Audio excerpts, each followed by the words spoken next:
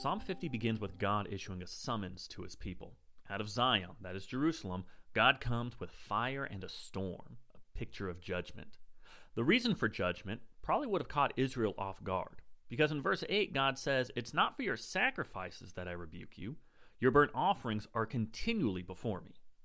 Well, Israel was offering sacrifices to God all the time apparently, so what's the problem?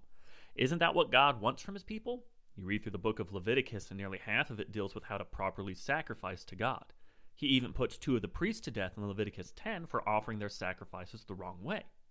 And there are many passages we could turn to where God is pleased with sacrifices or is angry because he's not getting them. So what's changed in Psalm 50? Well, in verses 9 through 13, God puts our sacrifices into perspective. He says that he already owns all the animals. There's not a bird he doesn't know or herd that he can't claim as his own. And what practical value do these sacrifices have for God? He doesn't get hungry. He doesn't eat the sacrifice. And if he did, do we really think that we would be able to provide anything worthwhile for him?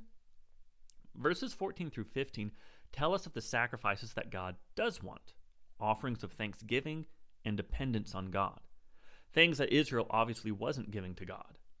The psalm addresses the old problem of our worship and our praise of God devolving into nothing more than routine. We offer the sacrifice, but we don't think about what it means. We don't see it as a way to give thanks to God for everything else he's given us, nor do we see it as an exercise in trusting God. He's given me so much that I can give plenty back with gladness. And we can make the same mistake in our own modern worship. It becomes an obligation that we're as eager to perform as a kid being told to clean their room. We worship out of fear. The only motivation we have is to avoid hell or punishment. Or it's just a mindless tradition that we've always done without any critical thought as to why we're doing these things. Well, God wants our worship to be a response of love and joy, to be a demonstration of our faith in his ways and our passion for him. That's the worship that God desires. But to those in verses 16 through 20, those who only recite God's laws but never keep them, they're called the wicked. They know so much about God, but they've never let him transform their hearts. They have the form of religion and godliness, but they delight in everything that God hates. In verse 21 to the end of the psalm, God warns these hypocrites. They thought that God was fine with this arrangement that they've had, sacrifices in return for a license for sin. But God's giving them a stark warning that unless they change their ways, then they're going to be torn apart.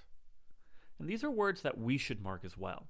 In our worship of God, if it's nothing but routine, without having any practical change in our lives, we stand to be torn apart. We can't go through our Bible reading and feel like that's enough. We need to let the Word change us. Let the Word inspire gratitude for God, and then we'll see his salvation.